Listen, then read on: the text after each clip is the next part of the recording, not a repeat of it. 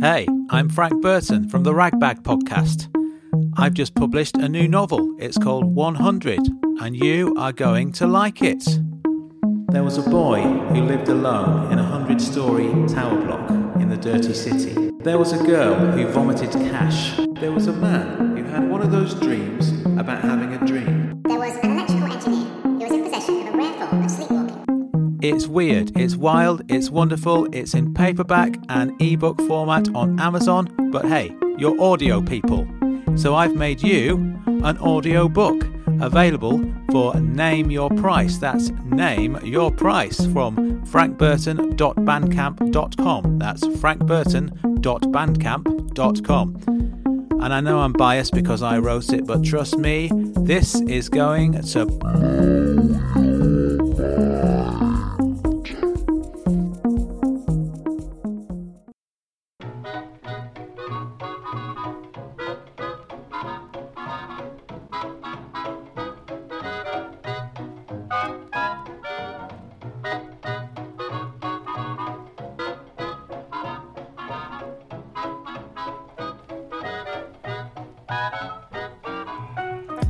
Welcome to Ragbag. My name's Frank Burton, aka Lazarus Newman, I suppose. I'm still calling myself that. I've got a good story coming up. It's another Noddy story, you know Noddy, my old cellmate, yeah? And some fantastic music as always. Welcome one and all. Lazarus Newman. What is to be done with Lazarus Newman?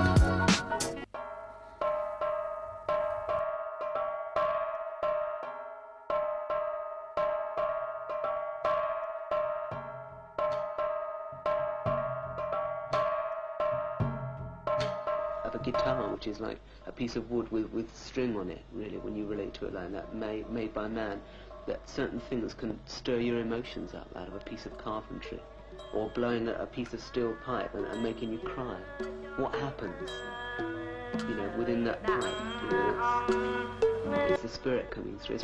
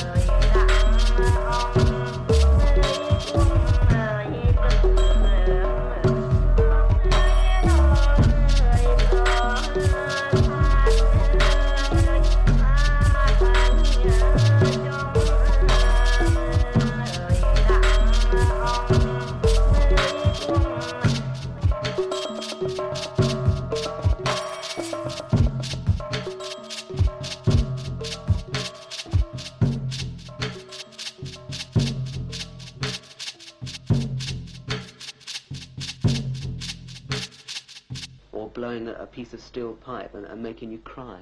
What happens, you know, within that pipe? You know, it's the spirit coming through.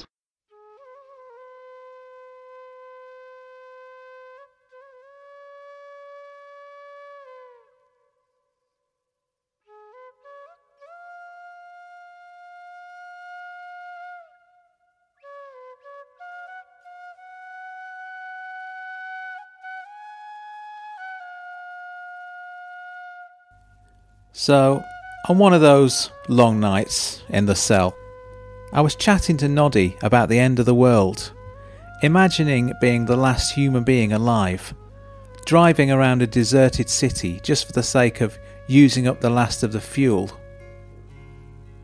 I'll tell you what's weird, he said. I'm pretty sure I'd still be using my indicators. I'd be pausing at stop signs and everything. You know why? Force of habit, I said. Partly, perhaps. But more than that, I'd be obeying the rules of the road in case there's someone else lurking round the corner in the same situation as me. Even if I'd already scoured the streets for days, searching for a live companion, there'd still be the possibility that the last two members of the human race end up joyriding round the streets of the post-apocalypse, and if neither of them are careful, they'll end up dying in a head-on collision. What a way to go. You'd be the same. You'd indicate. You'd look right on roundabouts. I would, I said, but for a different reason actually. I'd be using my indicators because it would make me feel like I was driving round a regular corner. It would help keep up the pretense that Armageddon didn't happen. I reckon I could keep it up until I'd achieved a state of total, blissful denial. I'd never get lonely because I'd be surrounded by an imaginary society. And because my new society's an imaginary one, I can make it a lot nicer, more supportive, and far less likely to destroy itself. That's what the apocalypse holds for me, my friend. Cloud Cuckoo Land.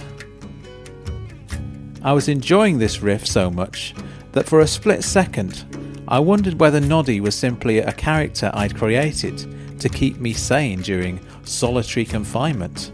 I was, after all, the only person Noddy ever spoke to. Then I remembered how much his snoring kept me awake at night. What should we talk about now? He said. Tell me one of your stories, I said. So, that's what Noddy did. I'll tell you about my first taste of criminal activity, said Noddy. I was a graffiti artist, but not a regular one. I didn't actually break any vandalism laws.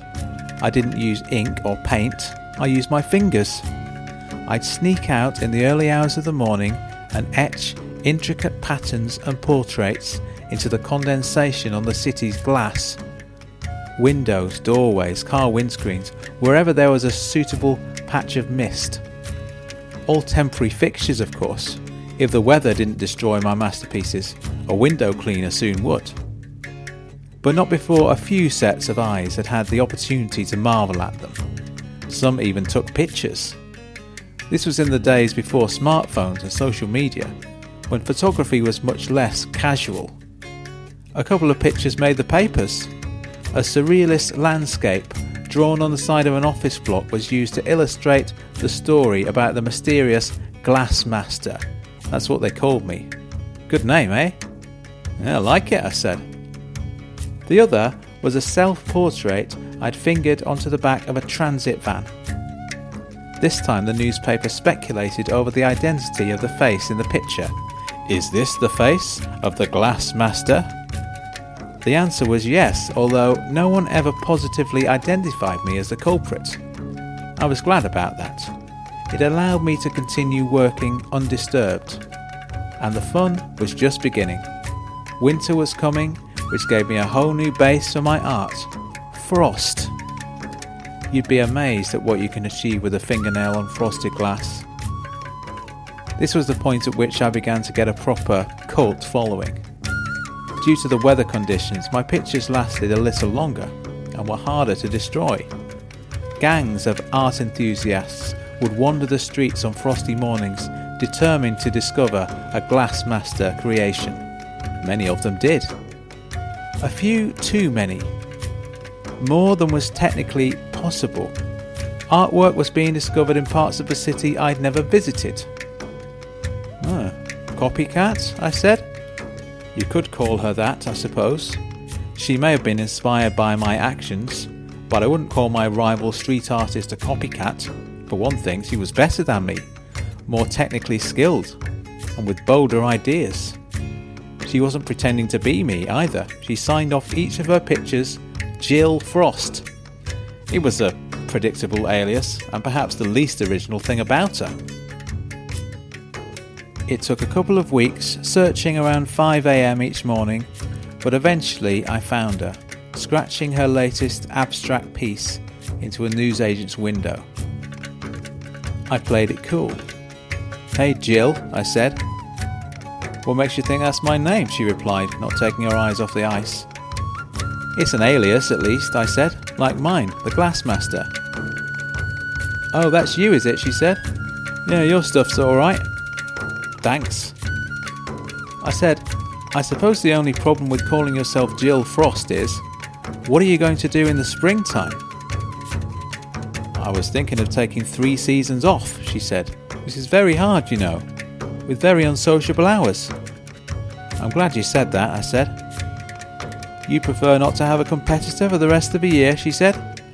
"It's not that," I said. "I'm thinking of giving it up myself.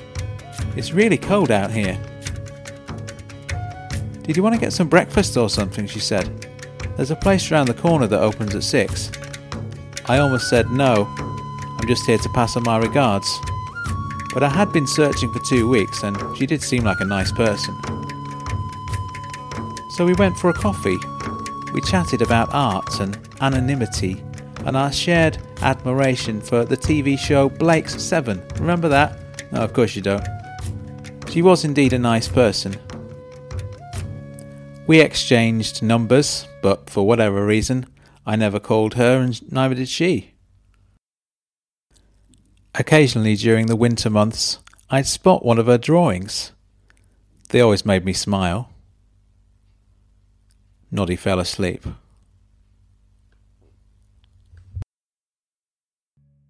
Un contraste musical para los amantes de la buena cumbia. Lo lanzamos para aquellos que conocen la cumbia y les gusta lo realmente rítmico. I drifted off myself thinking about his story and our chat about the end of the world. I dreamt about Jill Frost, the sole survivor of a nuclear event, living in a world plunged into permanent winter, spending her days etching lines into glass. Noddy never told me what she looked like, so my subconscious gave her the face of my ex-girlfriend Heidi. She looked happy.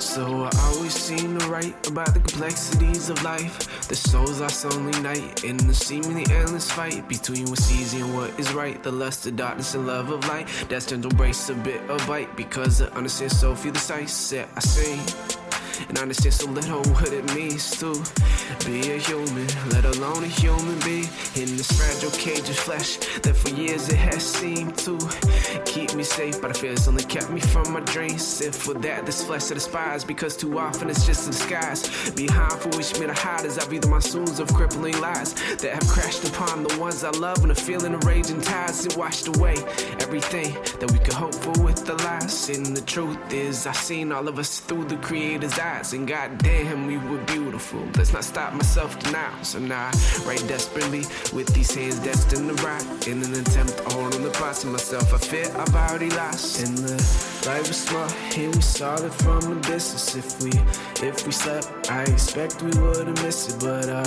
eyes were wide and our ears were listening for the truth from the candlelit city. And the light was small, but we saw it from a distance. If we slept, I expect we would've missed it, but our eyes were wide and our ears were listening for the truth from the candlelit city. Yeah, peace often finds me in silence with closed eyelids, shut tight like the gates to hell to hide the horrors that lay behind them. And love often pursues me as if it's its only duty, and I turn and run as if I'm no use for truth and beauty. And hope has never left me despite the devil's very best efforts, so I still search for connection, though life has taught me not to expect it. And I still pray for redemption, as well as all good things to be replenished. Perhaps foolish and blind, but in time I've grown to accept that not everything will be reasoned out and explained. Some things they just are, and I'm learning that that's okay.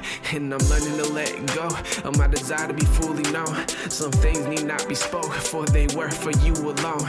And I'm learning not to pick the wildflowers that I passed along the way, because of my fear of never finding them again. I hasten their decay, so instead of putting them in the vase or pressing them between a page, I watch them dance in the wind, and then I pass on giving thanks. And the light was small and we saw it from a distance. If we slept, I expect we would've missed it, but our eyes were wide and our ears were listening for the truth from the candlelit city. And the light was small, but we saw it from a distance. If we slept, I expect we would've missed it, but our eyes were wide and our ears were listening for the truth from the candlelit city. And the light was small and we saw it from a distance.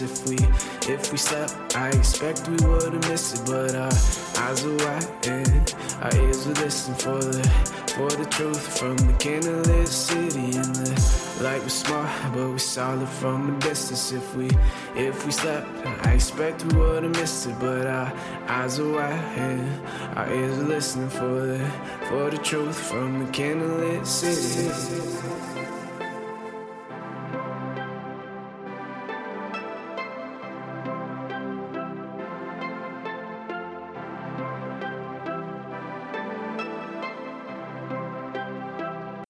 So I haven't done any promos for other people's podcasts for a while. Let's take some time out here and play a couple of these. Here's a promo for the Mad Scientists podcast.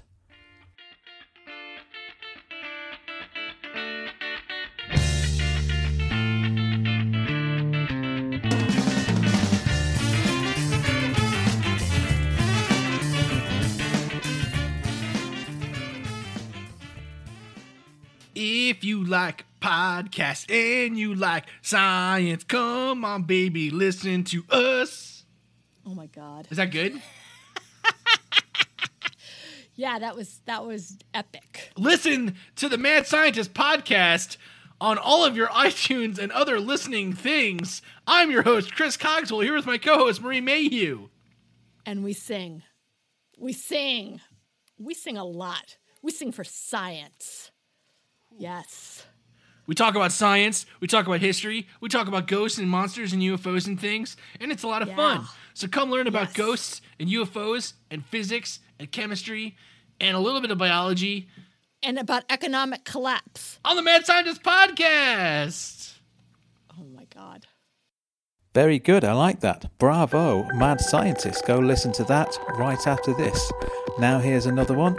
I haven't listened to this one yet. Let's see what the chap who sent this to me has got to say for himself. Hello. What do you mean, hello? What are you trying to do here? Is this supposed to be formal or informal? If you're being formal, say Dear Mr. Burton, something like that. If you're being informal, you're not being informal enough with hello. Go with yo or something. Or just call me by my name, show a bit of respect. Alright, he has done that, reading on. Hello, Frank. What do you mean by that? Little over-familiar there, mate, using my name like that. Are we friends? I don't think so. Right.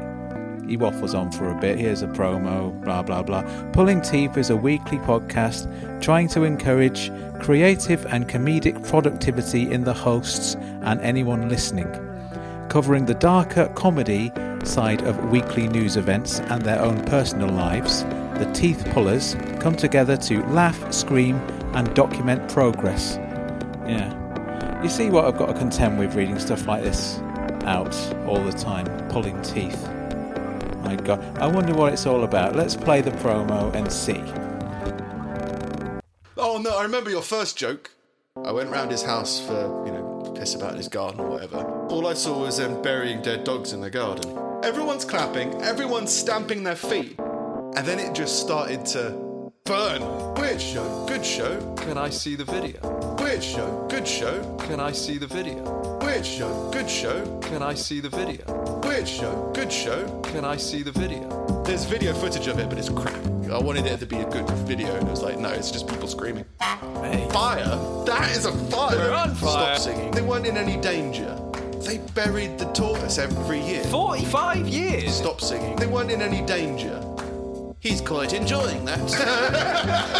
And then there was a big warning from the police. Felonious assault, domestic violence, and giant angry gorilla demon. Power! Power! He killed himself, didn't he? Surprise! Rigor mortis. Watching normal porn. What? Companion animal, I imagine, is like a household pet. Watching normal porn. He's a rapist! You're a confident liar. Kill me! Sorry, not sorry, you're gone.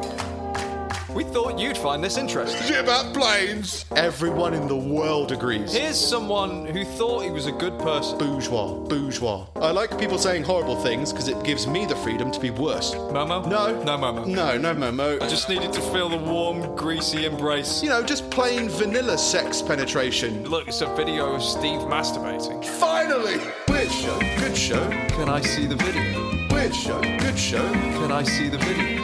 Weird show, good show. Can I see the video? Weird show, good show. Can I see the video? No. Oh, it's a big deal in my house. Everything I say is a joke. What? Momo? No. No Momo. No. Momo? No Momo. He raped a kid. I just found it quite funny. Okay, very good. I think we've gotten off on the wrong foot with the whole hello thing. Let's just forget about that, guys. Let's forget about it, because I've got bigger problems with you now, Pulling Teeth. It sounds like a very fun, nicely put together show, but for some reason that I can't quite articulate, I don't like the cut of your jib. And therefore, I can see no other option than to formally announce this is the inception of my first ever podcasting beef. That's right, fellas. I may be vegan, but I got a lot of beef right now. Serious beef. Not Happy Meal size beef, we're talking rump steak at the very least. Serious beef. You better watch your backs, that's all I'm saying. Figuratively speaking, obviously, I have no plans to physically harm you. But I would like to take you down, so to speak, a few places in the iTunes chart or whatever. And let me know what you think of this idea. I do think it could be mutually beneficial, as a publicity stunt. Not that I'm doing this for publicity, because I do genuinely hate you, Pulling Teeth Podcast. I'm just saying a bit of beef in the mix could work wonders for the numbers. Remember that I hate you now, and I hope that the feeling is mutual. Thanks, guys.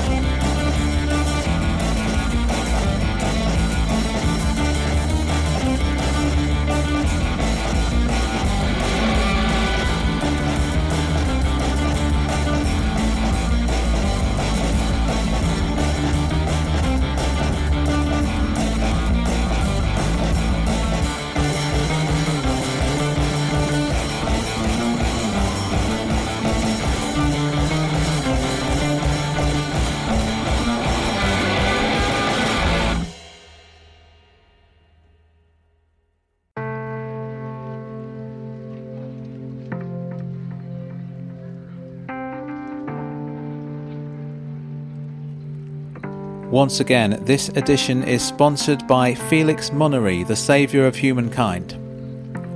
Felix advises me that a large number of Ragbag listeners have officially joined his religion, several of whom have now gone to join him and his 12 wives in their commune in Inverness.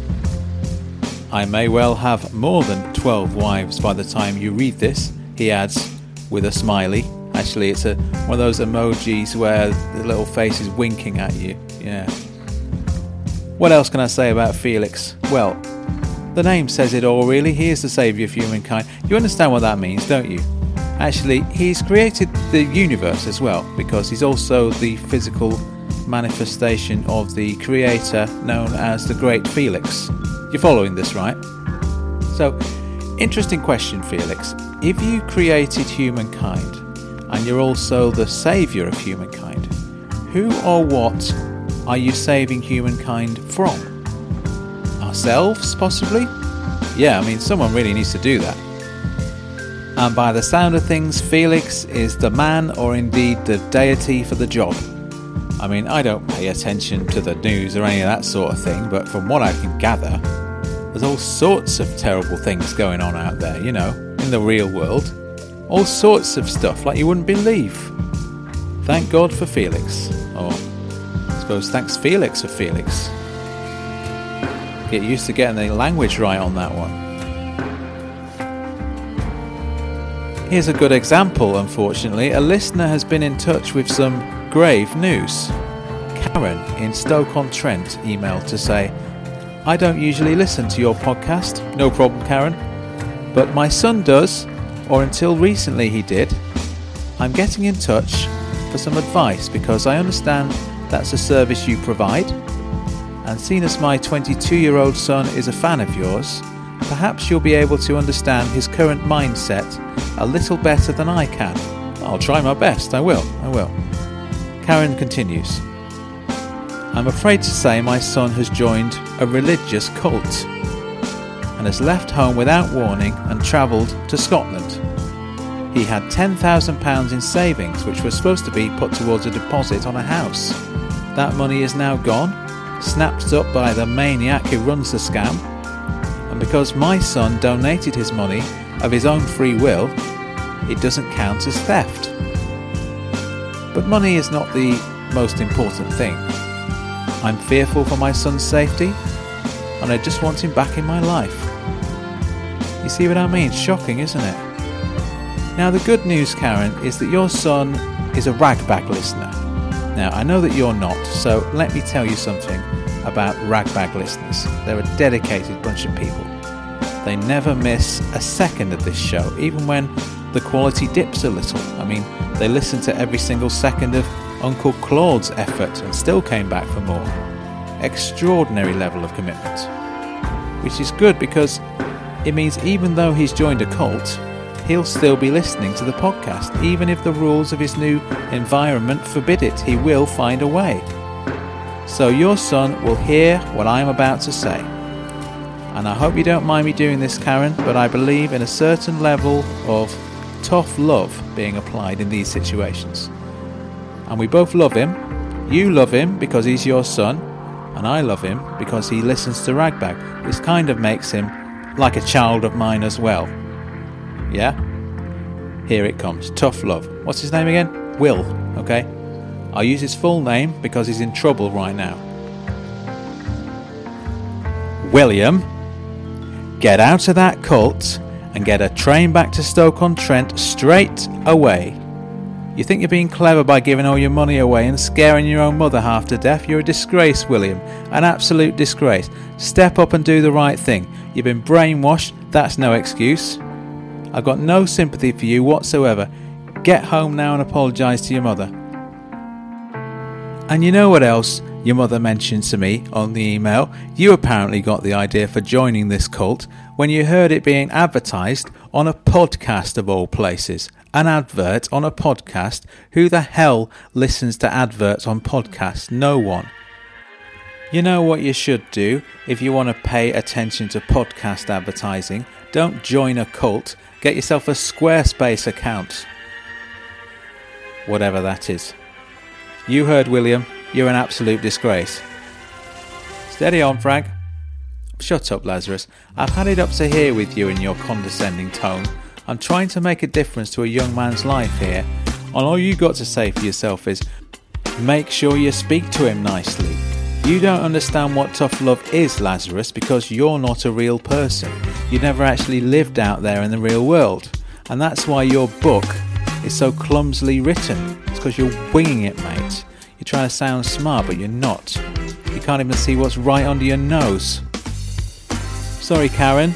Momentary distraction there, but listen, I really think this tough love thing should do the trick. Keep me posted. Let me know how it goes. In the meantime, keep on listening to Ragbag, sponsored by Felix Munnery, the saviour of humankind. And as for you, Lazarus Newman, listen to me loud and clear. This isn't tough love because I don't love you. I hate you, Lazarus. I hate you. And your days are numbered. Enjoy the rest of your life while it lasts. I created you, and I can just as easily destroy you. You didn't hear that, did you, listeners? Lazarus just said in my head, just for my benefit, 3 simple words: bring it on. I'm going to have to do something about this, listeners. It is getting out of hand.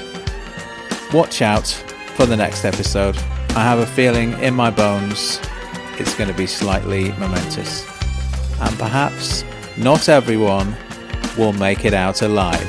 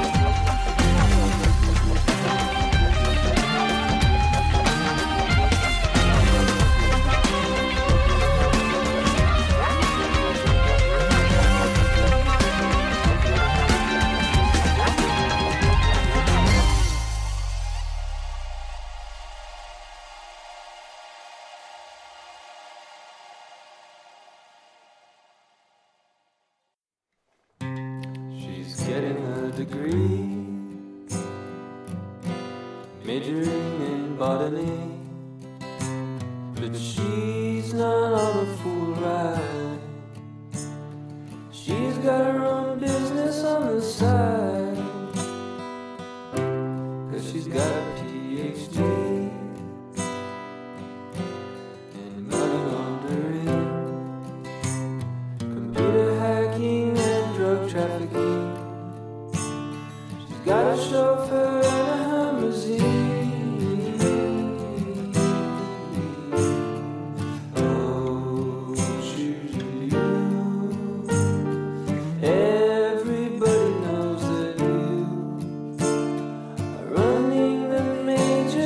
Side.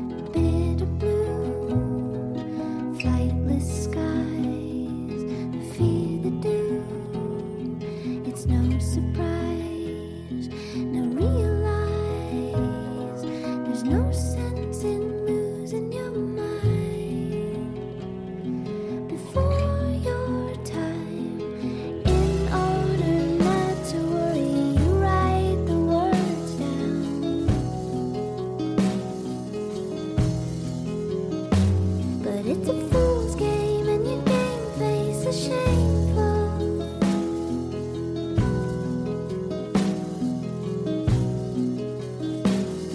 So raise your son, you're a tireless one, and you'll be there early when the morning comes.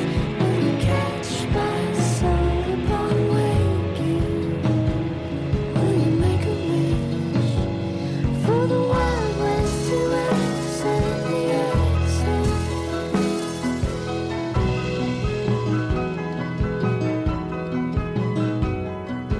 When the end comes, you see fields of green beyond your reach and rise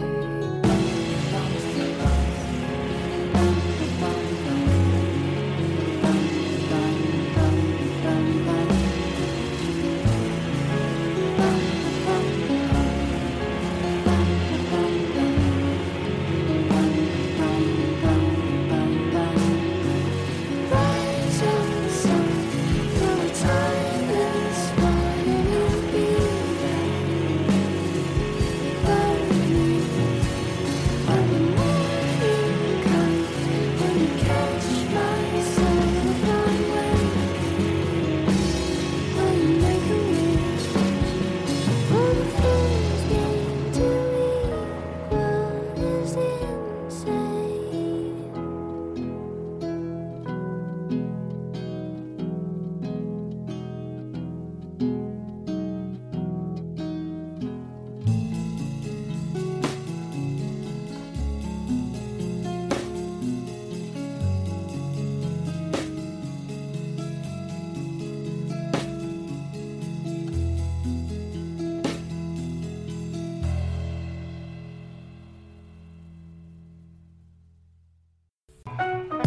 Thank you for listening. Thank you, one and all. Our Facebook page is Ragbag Podcast.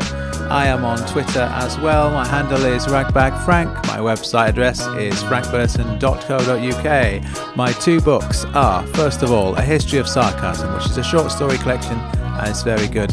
A novel called 100, which is excellent. There's an audiobook version of that on Bandcamp. Get that, get it all, sort yourselves out. I'll see you next time. And as I say, next time will be a momentous experience for all concerned. Won't it, Lazarus? March winds and April showers make way for sweet May flowers, and then comes June, sun and you. March winds and April showers, romance will soon be ours, an outdoor paradise for two.